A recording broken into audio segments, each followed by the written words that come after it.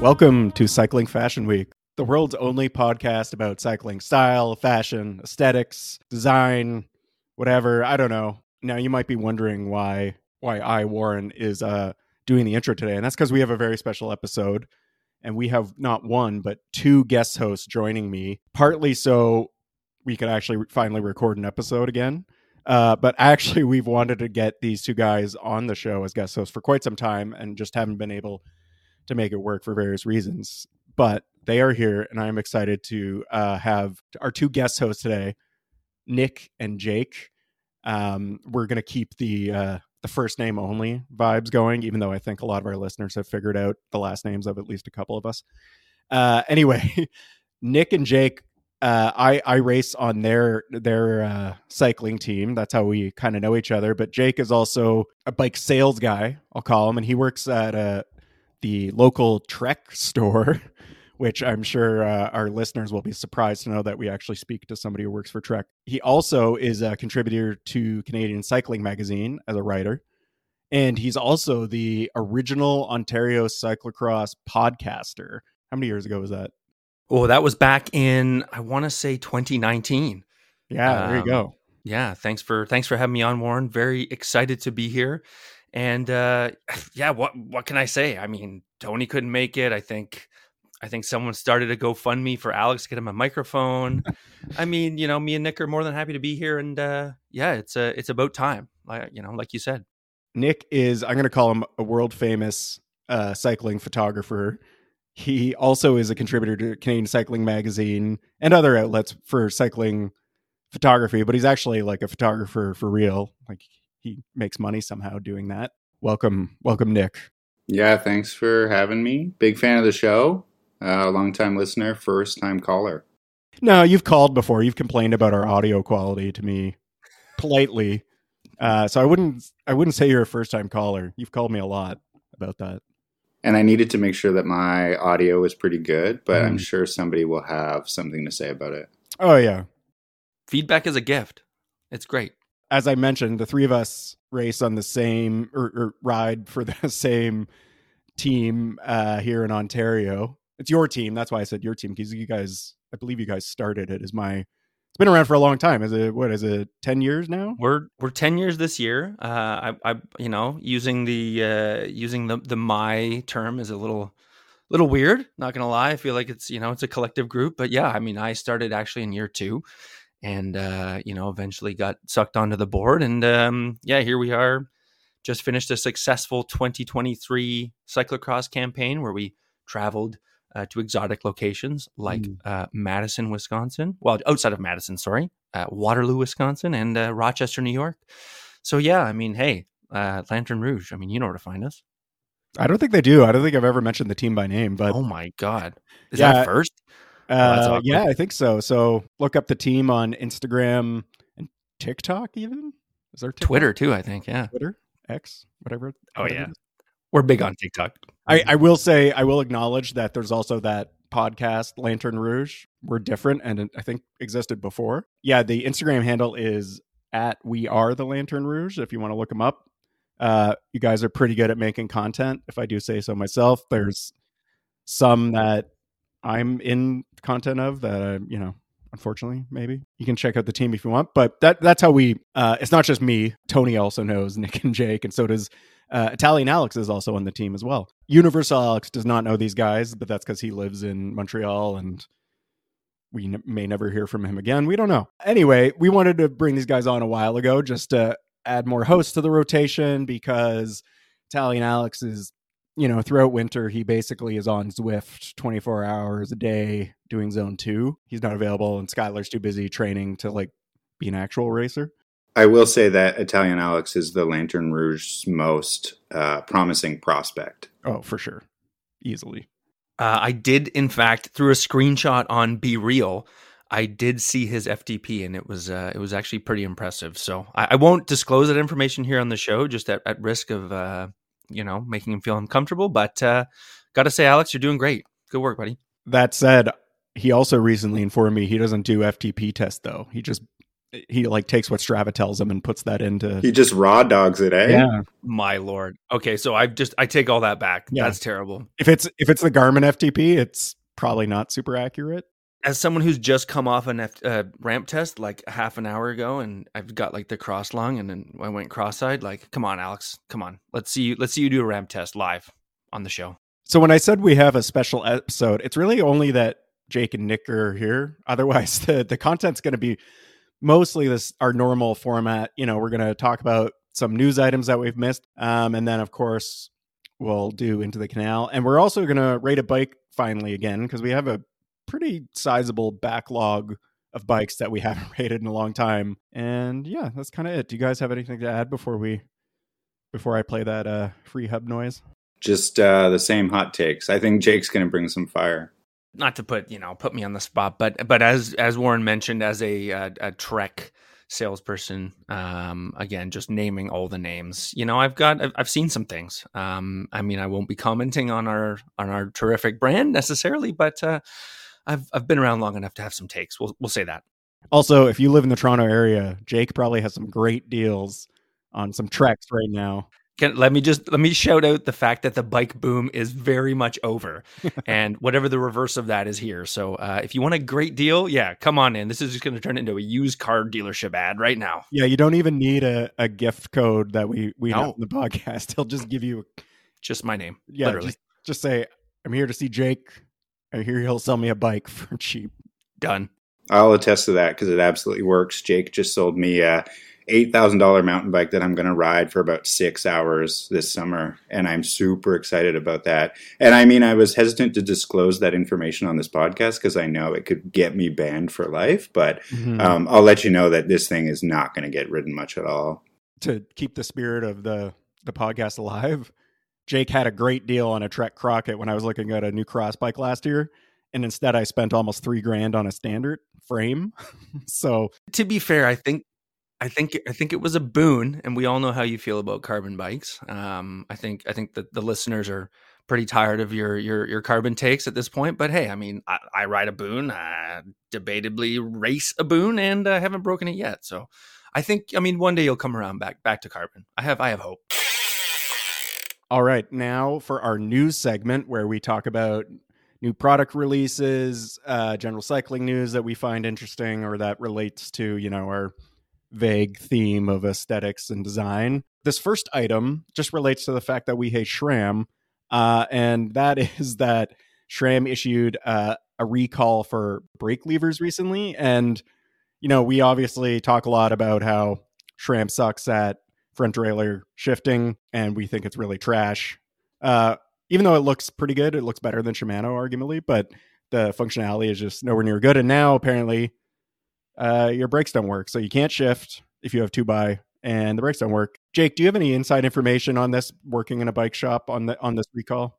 First of all, I got to walk some of that back because you saying that SRAM. Okay, first, I'm a SRAM apologist. Admittedly, I might be the first guest host on the show who is admitted to being partial to said brand's components, but saying out front that we think SRAM aesthetically is better than Shimano just seems like quite the hot take. So I'm going to go ahead and disagree with you there. Ooh. Yeah, those hoods, just like there's just a lot going on there, but.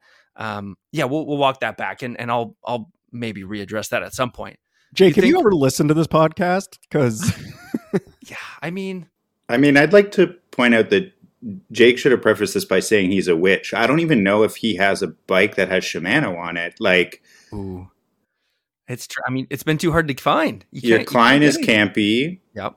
Your cross bike is SRAM. Like, yep. I don't know. You have a conflict of interest here. Well, admittedly, the one bicycle that I do ride that with Shimano is a giant TCR with Dura-Ace 9000, which is debatably, in my opinion, the second best group that Shimano's ever done aesthetically and performance wise. But let's get back to this recall here and really what it is. It's an aftermarket recall. So if you bought a bicycle with SRAM on it, you're not affected by it. It's an aftermarket recall. If you purchased these brake shifter levers on their own, the recall is addressing the fact that too much Loctite was applied to the band clamp of these shifters. So what people apparently have done or have not done is use the inappropriate amount of torque to tighten their shifters down, thus making them too loose and having them, ride off into a canal. Listening to all that, that's good for you, not for me. Like, I think that's too long, didn't read. I think that this gives the Cycling Fashion Week listeners an opportunity to just try to take their SRAM back. Like, don't listen to what Jake said. Just be like, I heard there's a recall. These are ugly. They don't work. Take them back. Like, I think this is a great opportunity for everybody to do that. If you're listening to this podcast, you got SRAM, go into the shop the next day. Like, I heard there's a recall. Just take them. Honestly, don't come to my shop for that. I mean, I provide fantastic hospitality, but I will try my best not to take your bike back. Jake was being real nervous with all of his SRAM apologist takes just now. Like, man, we might have made a mistake letting him on here. The next thing I wanted to talk about is, we haven't really talked about too many of the new team kits this year. We're not really going to do that right now, but we did want to talk about a specific part about the new EF kit and the new aero helmets they are wearing both on men's and women's teams I thought it was going to be time trial only, but apparently they're wearing them at actual road races too. And, so yeah, again, we're not going to talk about the EF kit, which as usual looks good. So, no surprise there, but this helmet from POC, it's got to be one of the ugliest helmets I've ever seen. We'll post a photo to our Instagram with the episode, but it looks like an aero helmet, but it looks even more ridiculous in a road race because it looks like it almost covers your eyes. It's got a built-in visor. It goes over your ears. Assuming they're wearing the right size, looks like it's too big. And then when you take off the visor from the helmet, it's the most mushroomy helmet that POC has ever made. I am not afraid to say that. And we just wanted to talk about them because they give those new Ineos Kask ones, which I think the internet went a bit angry about recently. The Kask helmets that the Ineos Grenadiers are wearing because they covered the ears. These are way worse. The black tab that covers the ears is like separate from the pink, so it doesn't even look like part of the helmet. As we always say on this podcast, like, performance doesn't matter, aesthetics are everything. And the fact that they're wearing them outside of time trials is just insane to me. What are you guys' thoughts on these new POC helmets that the EF teams are wearing? Okay, maybe I'll push back on your performance thing because the way I found out about these helmets was because the EF women's team won a stage in this race. I don't remember what race it was. The woman who won the stage was wearing one of these aero helmets. It was a road stage. And you could see the EF riders in the background. They're all wearing normal POC road helmets. Mm-hmm. And then a couple days later, another stage of this same race, this Canadian won. And I was just looking at the news, this Canadian one wearing the same aero helmet. You see in the background, all of her teammates are wearing this road POC normal helmet. So there's something going on. Like, maybe it's like, if you wear this helmet, you get to win the stage. Like, I don't know if there's some internal discussion about it. I just thought it was so interesting that none of the teammates, like when they had the group photo at the end, it was the Canadian woman that won the stage and then all the teammates wearing a completely different helmet. And I just have no idea how that happens. It's a good point. I mean, who knows? Maybe they, sit around and pick names out of a hat for whoever wants to look the most insane on the finish line. But you can't deny that it has produced results. And I mean, at the end of the day, it kind of looks like, the old Wayne Gretzky Jofa lid. Like, it looks like a hockey helmet. And I mean, like, as an aside, like pro cycling, outside, if you were to show up in this helmet on a local group ride, like, if I can't see your ears, I can't trust you. I don't know what's in them. I don't know where they are. It's off-putting. Without the visor on, it actually looks insane.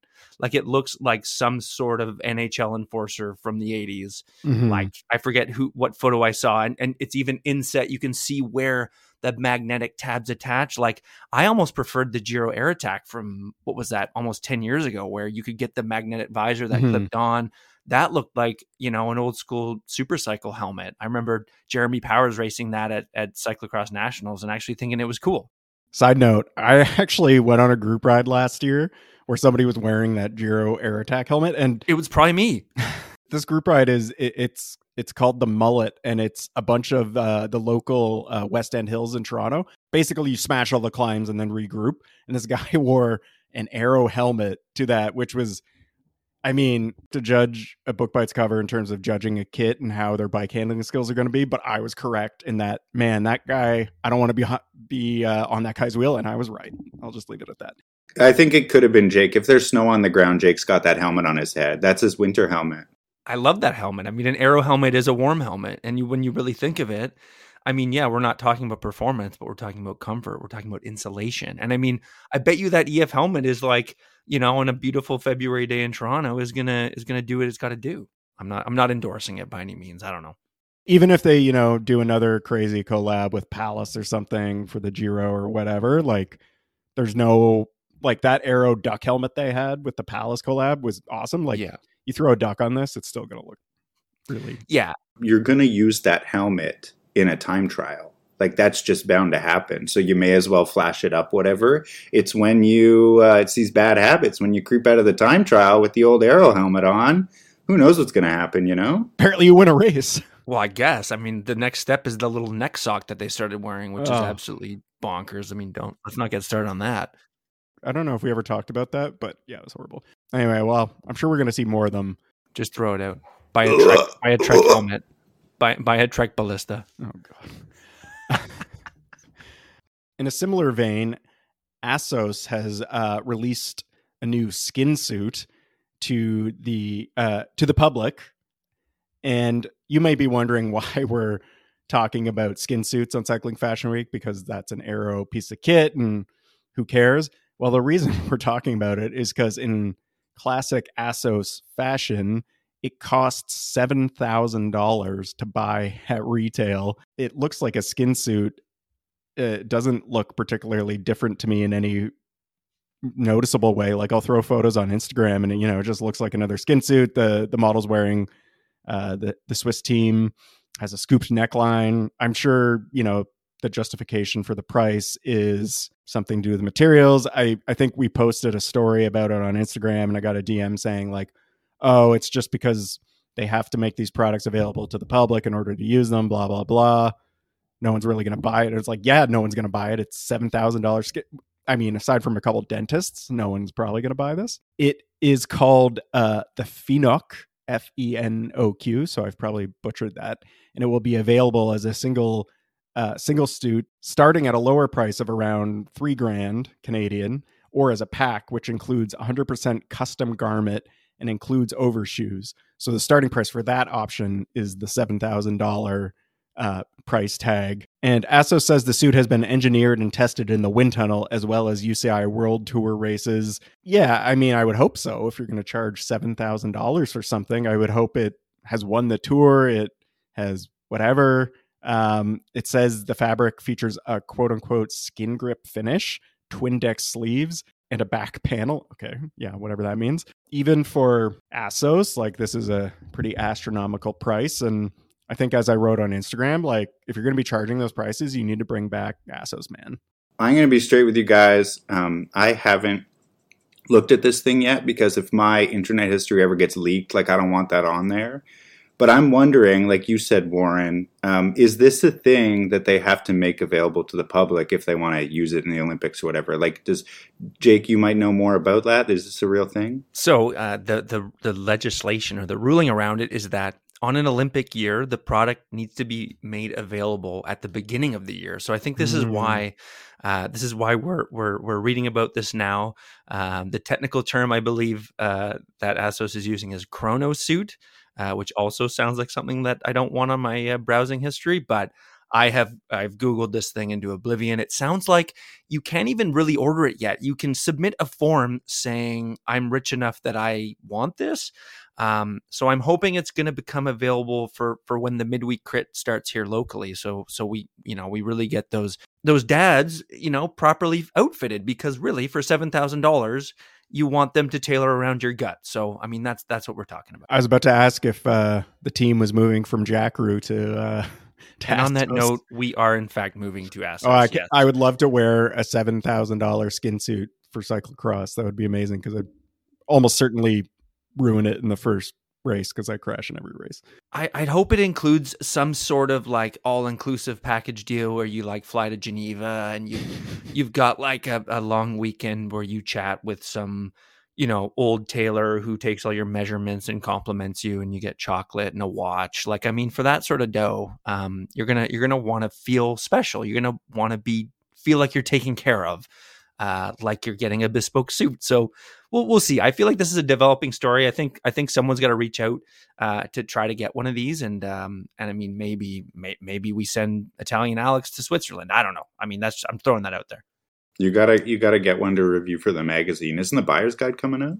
That's it. It's funny. It was not in the buyer's guide, which I find quite upsetting because the Canadian market really could use a $7,000 skin suit. I think that's what we're lacking.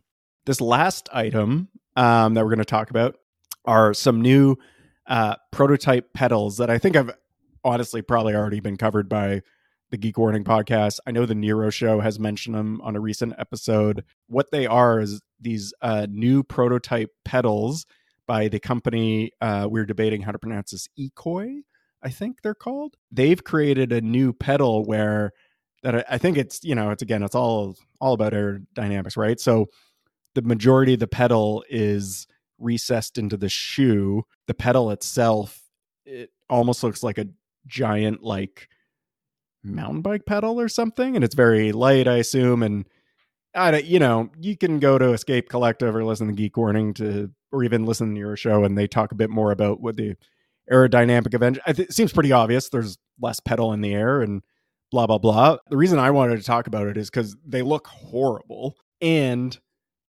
basically it's a whole new interface, so you can't use your existing cycling shoes with them. It's going to be a patented design that basically brands would have to buy the patent of, lease the patent of, and make models that were separate. So you'd have to have a whole separate shoe just use this pedal. Personally, looking at these pedals, I like whatever aero gains there are not worth it.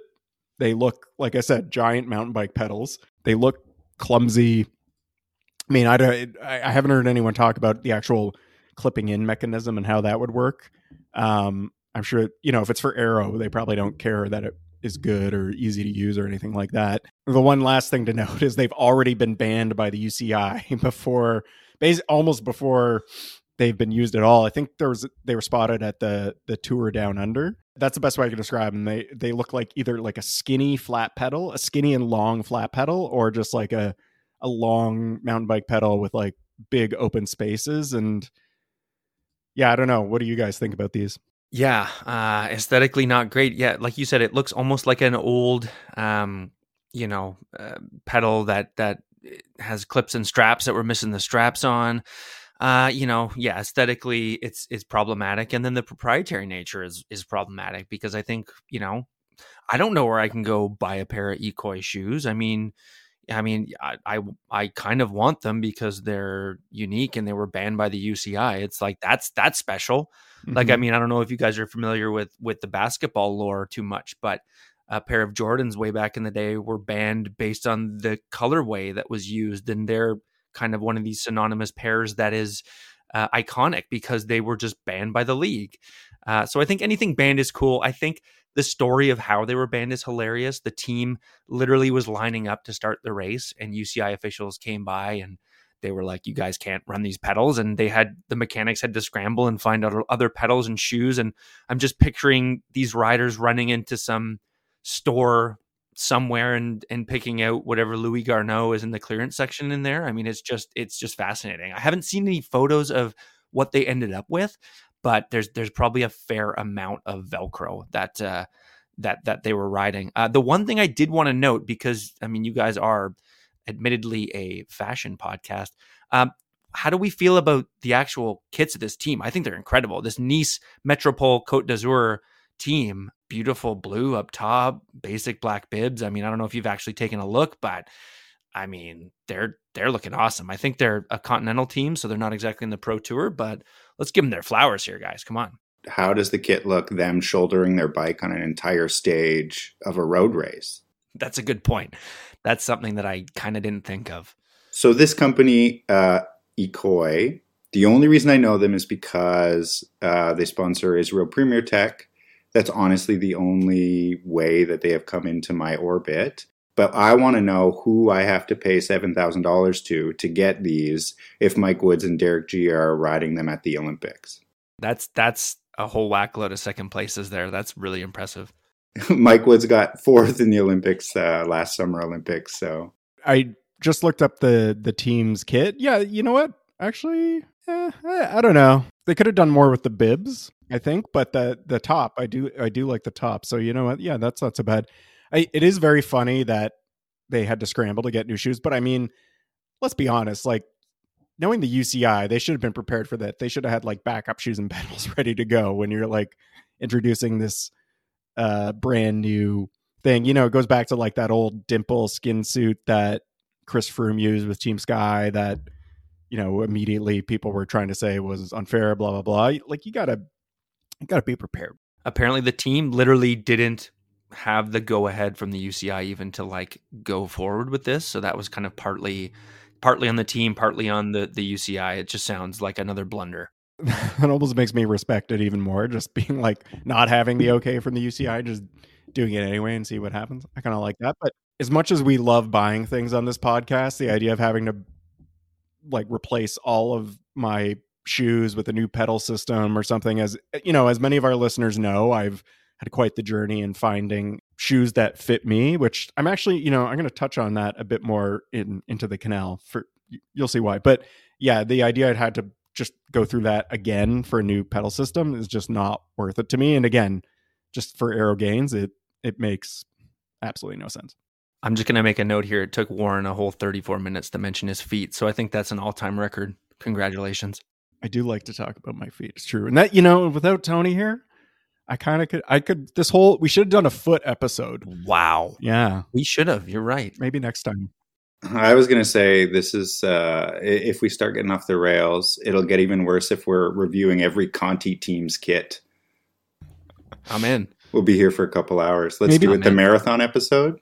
Do an entire episode about Conti team kits and World Tour. Yeah.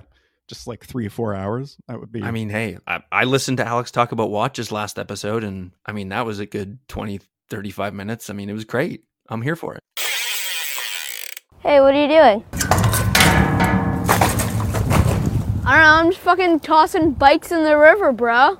Now it's time for our signature segment, Into the Canal. And for those who are new to the podcast that don't know, Into the Canal is we either give a canal to something we don't like in the world of cycling, or we give a chameleon to something we do like. And because Universal Alex isn't here, I don't have to talk about Chameleon Oud and all that crap that he loves to harp on so much. So anyway, we'll just go right into it.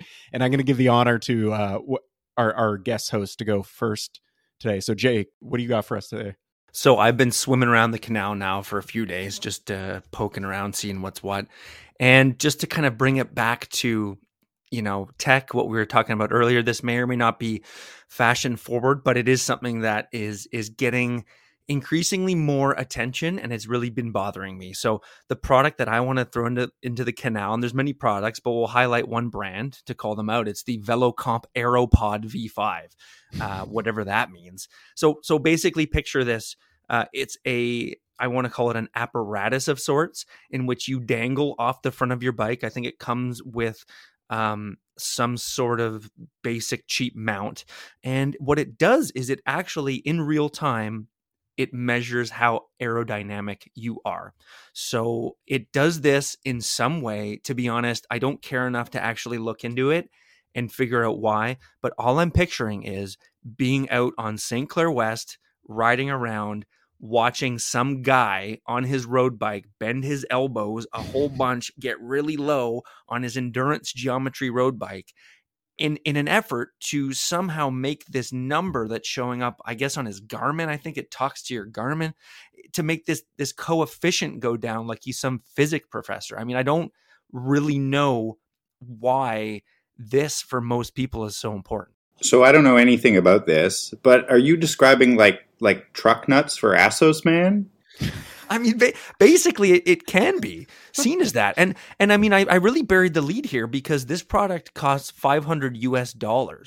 So this is not a product that is just you're going to go out and buy. Nick, for our non-North American listeners, can you tell them what, because there are many, tell them what truck nuts are? Oh, I apologize. Yeah, I grew up in the middle of nowhere, rural Canada. Truck nuts are a thing that rednecks hang off the back of their trailer hitch, and it looks like your truck has balls. Like, I've never really thought that critically about it, but it honestly looks like a ball sack. And to be honest, like I've been on my fair share of group rides where if that saddlebag isn't adjusted properly, you've basically got yourself a set of truck nuts on your bicycle, right?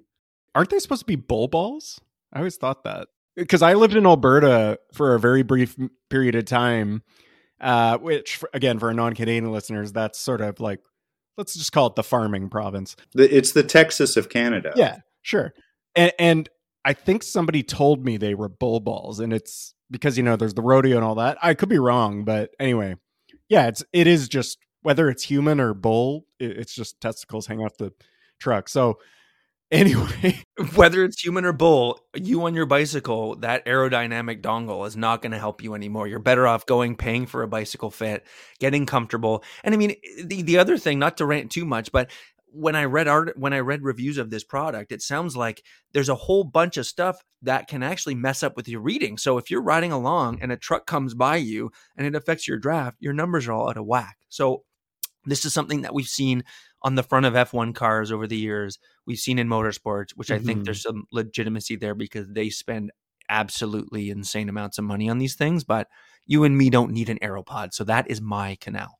I'm pretty sure our friends over at Escape Collective have covered that, specifically Ronan McLaughlin, who's the aero guy there, I guess. I don't know if it was at Escape Collective or at Cycling Tips before. Anyway, if you want to learn more about it, I think he's talked about it fairly in depth, but it does look ridiculous. And yeah, it doesn't sound accurate. But I for sure think I'm going to be seeing this, somebody's going to be doing laps of High Park with that off the front, or if somebody brings it to a group ride, oh man. There's going to be that on the front of the bike, and they're going to be doing, what is it called? Puppy paws now? Yeah. Is that what we're calling it? Yeah. With the forearms on the bars. I mean, we're in a new era. Yeah, those hoods are going to be at 55 degrees with the puppy paws. All right, Nick, what do you have for us this week?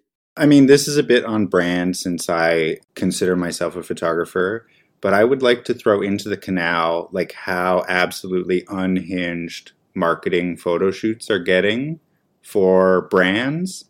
Like, it's like January, talk about your team, show the new kit.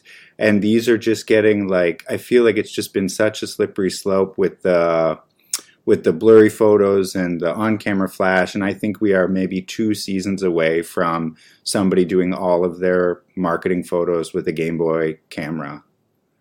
Or something, like a huge, large format. You have the hood that goes over your head, you have everybody stand out in a field. I don't know. And truthfully, I don't know what the answer is. I think maybe we just got to get back to the basics. But the one I think of specifically is EF. I mean, God love them. They seem to do everything right. But their marketing photos at the start of the year, everybody just seemingly hanging out in a hotel room that's too small. It's not even direct flash. It's these weird ring lights. You have, the sort of half backdrop that's too small for the space, and that was kind of trendy a couple years ago. I guess I'm throwing all of this in the canal, but I don't know what the answer is, so maybe we've got to stay tuned to see what happens next. Yeah, this whole trend towards I don't know if calling it hypebeast photography is the right thing is really weird. It's actually something we've been chatting with our friends at the Nero show about, and we might be doing a bit of a bit with them to talk about this kind of thing, because yeah, I agree with you. It's who's it for? Who is that appealing to? Maybe the photographers are just bored, or they're hiring non-cyclist photographers. I'm not really sure, but yeah, I would agree with you there. I just that EF team photo shoot was just what?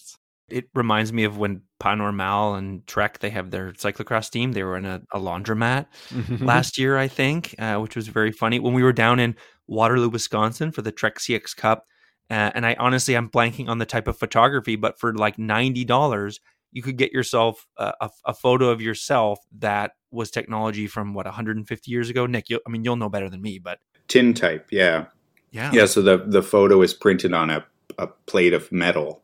Mm-hmm. And I think, maybe we're 2 seasons away from that, like it's sort of like giving like emo high school abandoned building photo shoot. Yeah, like you're going to show up to the tour and all the media is just going to be handed out these tin plates. I bet the only reason that hasn't happened yet is because the reverse cycling boom, and now brands just don't have as much money to spend on marketing because that shit's expensive. I mean, I will say that those Steve Tilford kits were fire, and I thought, that photographer is really good. The guy who hangs around with Steve Tilford and does all that stuff, like, love seeing his stuff. So, but I mean, it's just a slippery slope. That's the gateway drug, the laundromat. Speaking of the Steve Tilford team kit that Panormal did, which I think we actually talked about on the podcast when it last fall when it came out, because we were all pretty big fans of that, but I just realized I forgot to add it to the document. That's actually being released to the public, I think on Valentine's Day. So it should be out by the time this podcast is live. We don't need to talk about it in detail, but I just, it made me wonder, are all of a sudden all the Panormal fans, the people who only wear Panormal, are they all of a sudden going to become like cyclocross fans, or it's just another kit for them to buy? Do you guys think? If the Phoenix skin suit costs $7,000, what does the Panormal cyclocross skin suit cost? Like, what's the plus or minus on that? At least $1,200? Yeah. I think that is just amazing. That is so romantic. Like, get your loved one the exact same thing that Curtis White wore racing to 8th place in the national championship. Wow. Ooh. It's true. Shots fired. Listen, there's plenty of cyclocross couples out there who might want to spend the day, playing in the mud in the Czech Republic. I mean, hey, like, let's, everyone's love is different. I'm going to go last. Originally I was going to do sort of a negative canal and just canal all of the Cycling Fashion Week hosts, past and present, who aren't on this recording into the canal, but I'm not going to do that. Life's hard. They're doing stuff. It's okay. I forgive them. Alex is probably on Zwift as we speak. I could pull up the app and I almost guarantee you that he is. Are you talking about Italian Alex? Yeah. Oh, for sure. He's on Zwift. I'd rather talk about something else, my feet. So, no, I'm just kidding. I'm not actually going to talk about my feet, but it is related because it is about shoes specifically.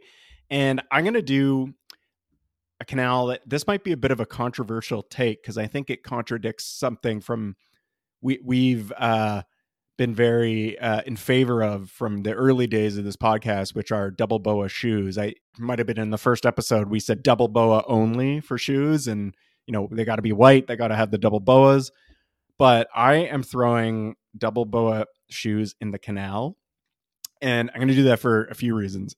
The reason it relates to my feet is because I've recently made the move to laced shoes because I've just found that is the solution to cycling shoes that are comfortable for my feet. It wasn't necessarily I needed wide shoes. I've literally either owned or bought and returned almost every cycling shoe brand there is available in Canada. I'll step in there, and Warren has in fact bought and returned shoes from my store as well. So that is corroborated for sure. But I as much as I love to hate on Trek, I gotta give that warranty, the 30-day warranty window that Trek has, a lot of respect because they let you use the products for 30 days and return them. So I had those shoes for I think 3 weeks, didn't work for me, and I returned them. So anyway, and I didn't get fired. That's the only company that does it. Everywhere else, it's basically a gamble to buy the shoes, and you either have to make sure you're buying from a site you can return it, or just resell them on online. Anyway, I've just found that lace shoes work for me. The first pair that I got that are good are the Specialized S-Works Torch lace, I think they're called, and I got, of course, in all white. And I gotta say, they are very sleek. They are as white shoes can be because there's no knobs on them getting in the way, just white shoes and white laces. So they're very clean, quite comfortable, very lightweight if you care about that sort of thing. They're very breathable. And then recently, about a month ago, I bought a pair of Rafa Classic lace-up shoes, also in white, because in one of Rafa's many sales, they were heavily, heavily discounted. So I kind of bought them just on a whim just to sort of have a backup pair of shoes. And they are also quite comfortable for me. I think, realistically, I think we should shout out, the great Harvey Kennedy, who in England on March 27th, 1790 invented the shoelace, because this take, I mean, shoelaces have been around for hundreds of years. So of course shoelaces are better than boas. I mean, those Li2 boas look pretty and it's like jewelry, you're bedazzling your feet. I get it. But I mean, yeah, of course laces are good.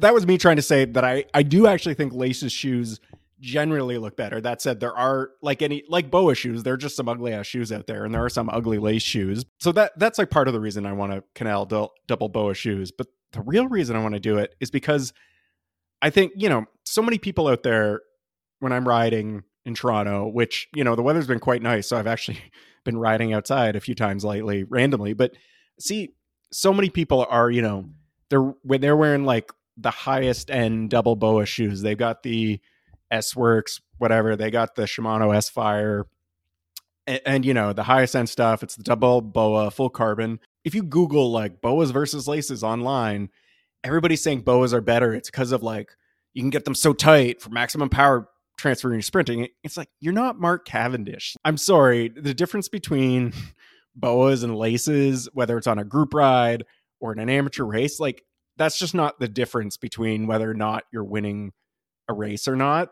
You don't need double boas for performance reasons. If you just prefer them, that's fine if it works better for your foot. But I'm canaling them because I think a lot of people are wearing them because they think they're like the ultimate performance. And having ridden in lace shoes for over 6 months now, like I don't buy it. And I think I personally found when I had on my boa shoes, when I had them, I've actually gotten rid of, I think, all of them now. I found I was constantly readjusting them throughout ride. And I get that's part of the appeal, but I think that's dumb now because with laces, I tie them at the beginning of the ride. And if you just spend, I don't know, 5-10 minutes when you first buy the shoes to figure out which lace setup works for you, you just tie it that way and your feet are good the entire ride and you never have to adjust your shoes at all. And your feet can swell in the heat, blah, blah, blah, whatever. And they just the laces expand with them. Universal Alex and Tony are gonna feel like they don't even know me anymore. But like, I don't know. I think double boas are in the canal. It's I'm all in for laces. I think it's so crazy that Jake stole my chameleon. I was going to shout out the guy who also invented laces. Wow. That's just such a coincidence. But also Jake I just think this is just Jake's sort of apologist episode. Like Jake is putting together all the straps from all the broken boas to pull that double boa out of the Lachine Canal right now. That's what he's doing. That's another knock against boas is it was in a cross race in Rochester last fall. Jake's boa exploded mid-race. It's true. Hey, listen, and I not to say I was there first, but I was there first. I had Giro Empires in 2015. Okay, like you're talking about, you've had like laces for 6 months, and we all had laces since we were 6 years old. Like, come on, like. So I had a pair of lace up Mavic shoes 3 or 4 years ago.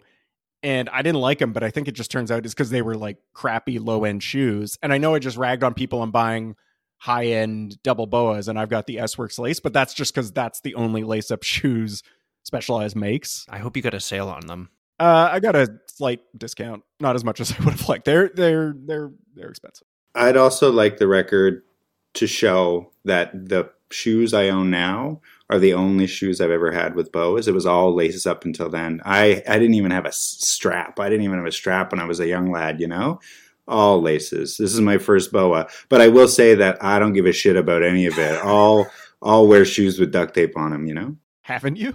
Oh, probably, yeah. I think that's what I had to do when I lost a boa in a race. And to your credit too, like when you're racing mountain bikes, cross, whatever, and stuff goes awry, like those boas apparently are more fragile than we want to give them credit for. That said, though, somebody found your boa, and I think you were able to reattach it, weren't you?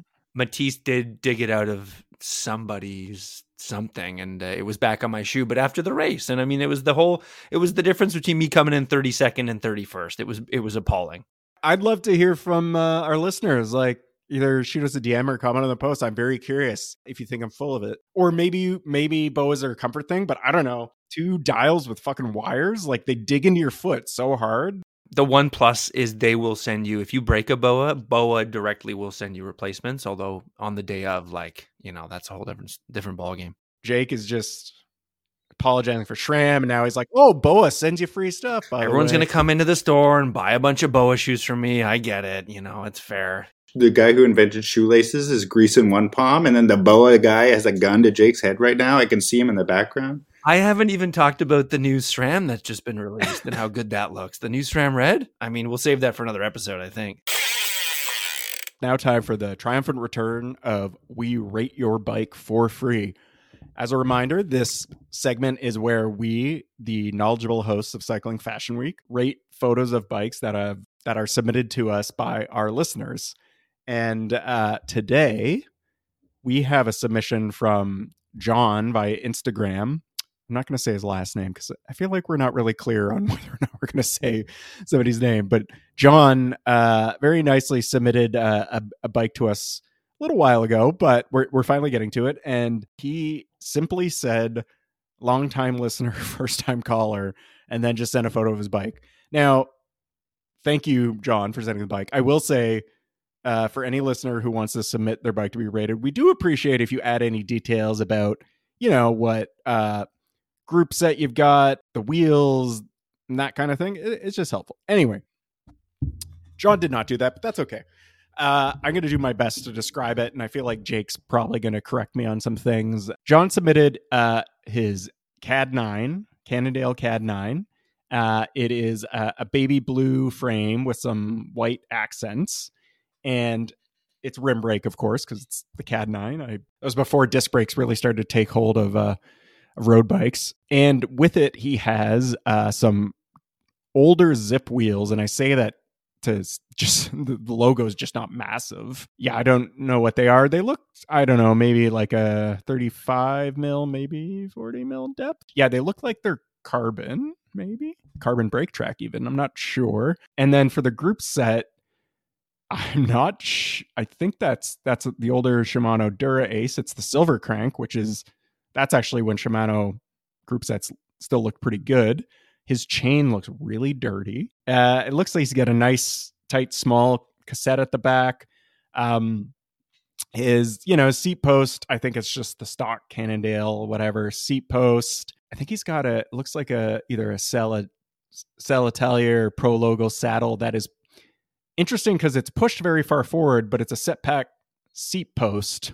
I think he'd be fine with just a normal seat post because how far forward his saddle is. The stem, yeah, it's almost slammed, but I think he's got about a 10 mil spacer under there, and then pretty sizable chimney above that, which is unfortunate. And the stem also looks, I'd say, a bit on the short side, but it could also be the handlebars are turned in a bit. I'm not really sure. The handlebars themselves, they look really shallow. Like the drops look shallow. I could be wrong. Again, maybe it's the angle of the photo, but I don't know, they almost look like gravel handlebars because of how shallow, like they're kind of flaring to the side. I think I'm imagining that, but I don't know, something's off there. And then we've talked about this before, white bar tape. I am not a fan of white bar tape in general, just because how dirty it gets. I'll make an exception personally if it matches the bike really well. But unfortunately, even though the frame has white highlights, I don't really think it does work well here. Shifters, man, I don't know what's going on there. I think those are Shimano. Again, I'll let Jake correct me if I'm wrong on that. But probably the most egregious thing about the submission is mismatching bottle cages, and not only mismatching in color, mismatching in, I don't know, brand, but in model. They're two different models, whether it's the same brand or not. I don't recognize them. One of them might be Elite. That would be my guess. But one is silver and one is a baby blue that matches the bike, that's the right instinct. Do that. Have two of those. Don't have two. I would rather you went like CX style and just had one bottle holder here than have two completely unmatching bottle holders. It's just, it really offends my aesthetic senses. And then he's also, Tony loves to talk about how he doesn't care how you take your photos, but the chain's in the little ring. And I don't know, for a CAD bike, that's a crip bike, man. Like, put in the big ring. I love the frame, like the color. We're big CAD fans here on the podcast. Normally, a CAD should be like an automatic 8, but because of these infractions, like the mismatched bottle cages, the saddle that's on a setback seat post but pushed far forward, and the non-stand slam, and the white bar tape, man, I think I'm going to have to rate this. He's gonna get a 6 because it's a CAD 9. If it weren't a CAD 9, I think it would be lower. And I'm not going to deduct points for the weirdly shallow drops because I feel like that just might be perspective of the photo. But yeah, I can't believe I'm saying this. I think I'm going to give this CAD 9 a 6. What do you guys think? Firstly, obviously notice the bottle cages. I will say that blue bottle cage just like absolutely slaps. Like if there was 2 of those on there, I think that'd be amazing. It just looks so good. Looks like, it just fits the bike pretty well. Yeah, and I mean, to piggyback on positivity right now, because that's where we're at, I do have to give our friend John here points for the Durace 7800 crank. Again, not to get too techie and nerdy, but this is the first 10-speed crank that Shimano did. And I mean, if John had the wherewithal to have the rest of the group, this bike would be great. But points on the crank, for sure. It looks great. And I think one thing that could improve the aesthetic of this bike quite a bit is if you had the polished silver stem, the polished silver seat post. Like I really think with that baby blue or that light blue, like that, kind of thinking like limited edition GRX, like how it came back, like it would just look super nice if you had some of those polished silver accents on it to go along with that crank. But I mean, it misses the mark with that mismatch, Yeah, and to go back to the wheels, I will give points for them being somewhat period correct. However, if we are talking about composition, we've got to get those valve stems lined up, John. I mean, I don't know who dresses you in the morning, but I don't want to see you walk out of the house if that's what your bike photo looks like. And also take off it looks like the front wheel has the like cover for the, the plastic cover for the valve. You got to toss those, man. You don't need those. Also, again, just to piggyback on a little negativity, I believe those are tubulars. I zoomed in enough that I saw a Vittoria Rally, which I believe is exclusively a tubular tire. And I mean, I'm sure you got a great deal on them, John. I'm sure they were fun, but I mean, the minute you flat that thing and you walk 30K back to a bike shop, you're going to be hoping you put clinchers on there. So, I mean, that's all I got to say about that. I mean, aesthetically, beautiful wheels, beautiful tires, points there. I feel like, I don't mind the frame, but I feel like, and this is like super minute, I think, but this era of CAD frame, it kind of the fork falls between like a full swoop and a full straight, and it's like this very bizarre in between, and it honestly just doesn't do it for me, Like I think like I obviously love straight blade forks, and then this one just is kind of given like 90s swoop to me.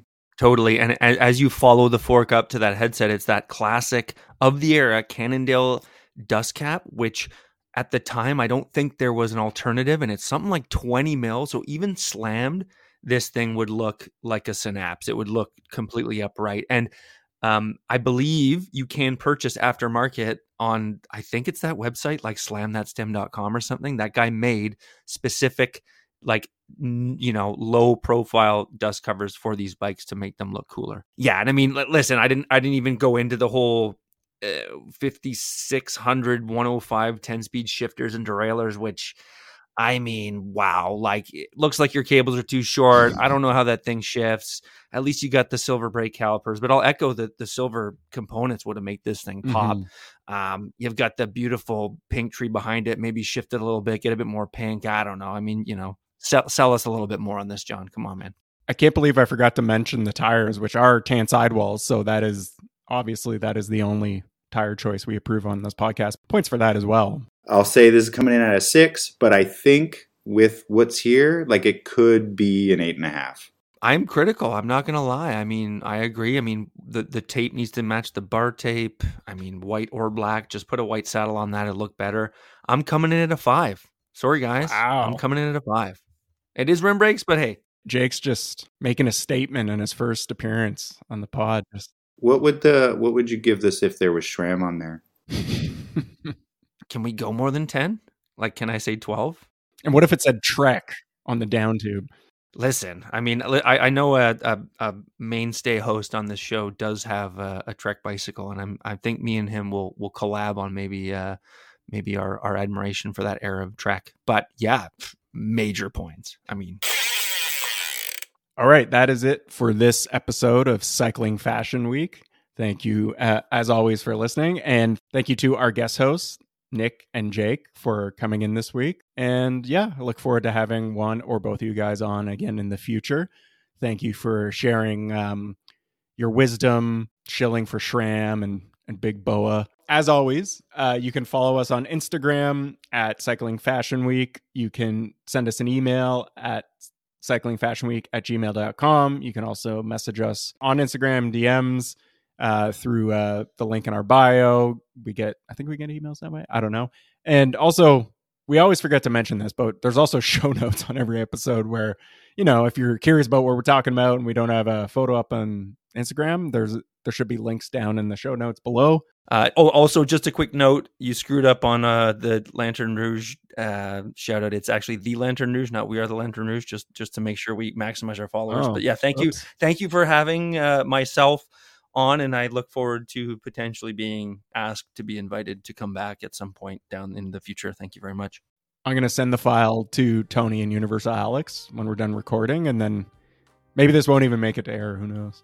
I am just excited to see the Wikipedia page for truck nuts in the show notes. Thanks for listening. We will be back soon with another episode of Cycling Fashion Week. Take care.